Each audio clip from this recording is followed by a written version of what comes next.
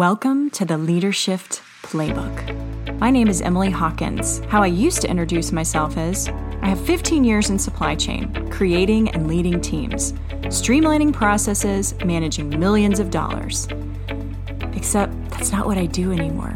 I'm a career and life coach.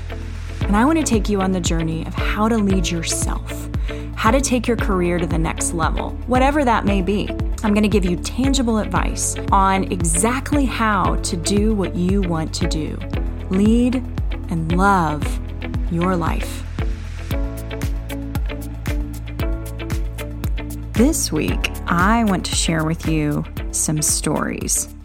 And these stories are stories that actually occurred when I was managing people. These are important to share because they're cautionary tales. There are ways for you to get noticed that are bad, and they stick with people for a long time. So I want you to avoid these, and I want to talk about, quite frankly, the funniest one, which was a gentleman that worked for me that was running a t-shirt business from his desk. Now, what you need to understand is I was not employing him for anything related to this. This was his side business that he spent the majority of his day working on. Yeah, so I want you to know that I am all about the side hustle. I had a side hustle for many years before I left corporate America. But you do not want to be known as someone that uses company time to work on your business. Make sure that if you are running a side business, that you are doing that in your own time. And you make sure that everyone around you understands that you are doing that in your own time. Also, because this person was working a business at work, they were not very attentive to the needs of the business that they were hired for, the reason why I hired him. And that's actually what happens when you try to run two businesses simultaneously right next to one another. It really behooves you and the people around you to stick with one business at a time. So this gentleman was a laughingstock of our organization because, well, the t-shirt business went nowhere. It actually went out of business, and he as well left our business. So it really didn't serve anyone. The next one, and you probably know this person, the scantily clad person at work. If you are this person, this is not a good way to get noticed. There is no reason to show extra pieces of you or to make you stand out in a way like that. You really want to get known at work for your mind, not your body. If you're a supermodel, then go for it. Obviously, you're known for that. But if you're in the business world, you really need to focus on the talents that are being asked of you and dressing appropriately. Now, this mainly is women, so I want to talk to men too. Dress codes these days are a lot more lax than they used to be. So t-shirts, jeans, tennis shoes, all of that is now work appropriate. But think before you wear is what I will say. Just because it's work appropriate, meaning, oh, they said we could wear jeans and t-shirts, make sure what you're wearing is actually something that you would be okay with if a client saw you in it. So for women, is the skirt a little bit too short, maybe a little bit too much cleavage? And for the men, are you wearing a shirt that has some sort of obscenity on it? Are you wearing something that looks like it hasn't been washed in 5 years? Think about the job that you want. You probably want to be a vice president or a C-level at some point. Look at those people and see how they dress. You will notice comfort, sure, but conservative comfort, because they want to be remembered for their ideas, not the clothes on their back. So remember that. I think you also are aware of the person that takes all the company resources.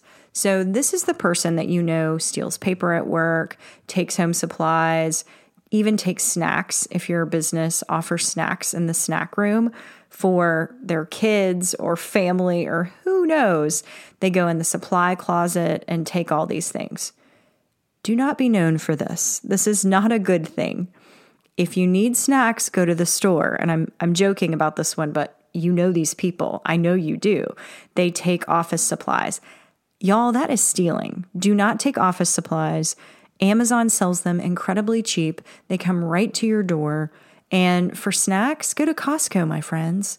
You don't need to steal the snacks at work. Do not be known for this. It's just not a good look. And the real meat and potatoes of this is the people that only work the exact hours and they don't work any time over. And the reason I am bringing this up, I'm not saying always work long hours. That is detrimental to your health. Anything over 50 hours is not productive, just FYI. But if your group is in the middle of a project and it's a deadline, and just because it's 4:15 and you always leave at 4:15, you leave at 4:15, you are getting noticed for all the wrong reasons. Why do you have to leave at 4:15? And if it is for a valid reason, picking up a child, helping a parent, something like that, you need to leave and say, I have to leave right now, but I will log back in at X time and help you guys take this to the finish line. That's fine. That happens all the time. But just leaving because it's 4 and just being done with the project when you have ownership in it, that is something you do not want to have. That is a bad thing that people remember, and they will make sure that you are never promoted. And the final one I will talk about is always asking for the next level. This comes in 2 ways. One is constantly asking when you get to manage people. I want to manage people. I want to move up. I had I will say a girl. And the reason I say a girl is she was right out of college. And well, let me just tell you what the conversation was and you can decide. She said, there are people like Mark Zuckerberg, Emily, and then there are people like you. And I want to be the Mark Zuckerberg. And I think it's really wonderful that you are fine being subpar. And she didn't say subpar, but that was basically the word she was trying to say. And it was not a way to win friends and influence people. She was not ready for the next level. Clearly, by having that interaction, she was not ready for the next level. And on top of that, what she did was she went to some higher level execs. Actually, she went to their executive assistants and asked for their numbers and started texting higher level execs at home. And she ended up being let go because it was completely out of line. And she thought that this was how you got ahead. And poor thing, that is how you get remembered, but that is not how you get ahead. And I had another person that would constantly ask me for a raise. And when I say constantly, it was basically a monthly discussion. And what I said was, give me something to brag about.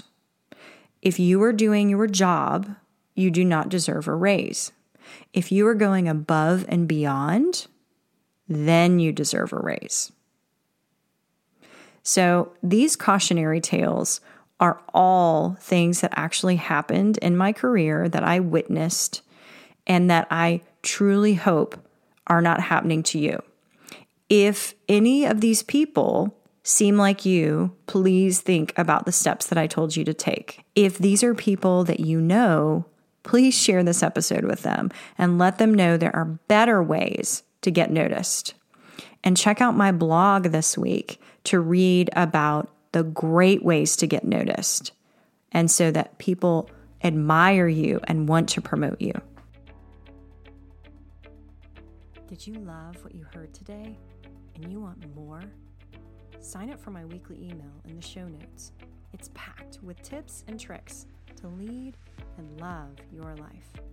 You can also follow me on LinkedIn, Facebook, and Instagram by typing in Emily Hawkins, the number 4, the letter U. I'll see you here next week.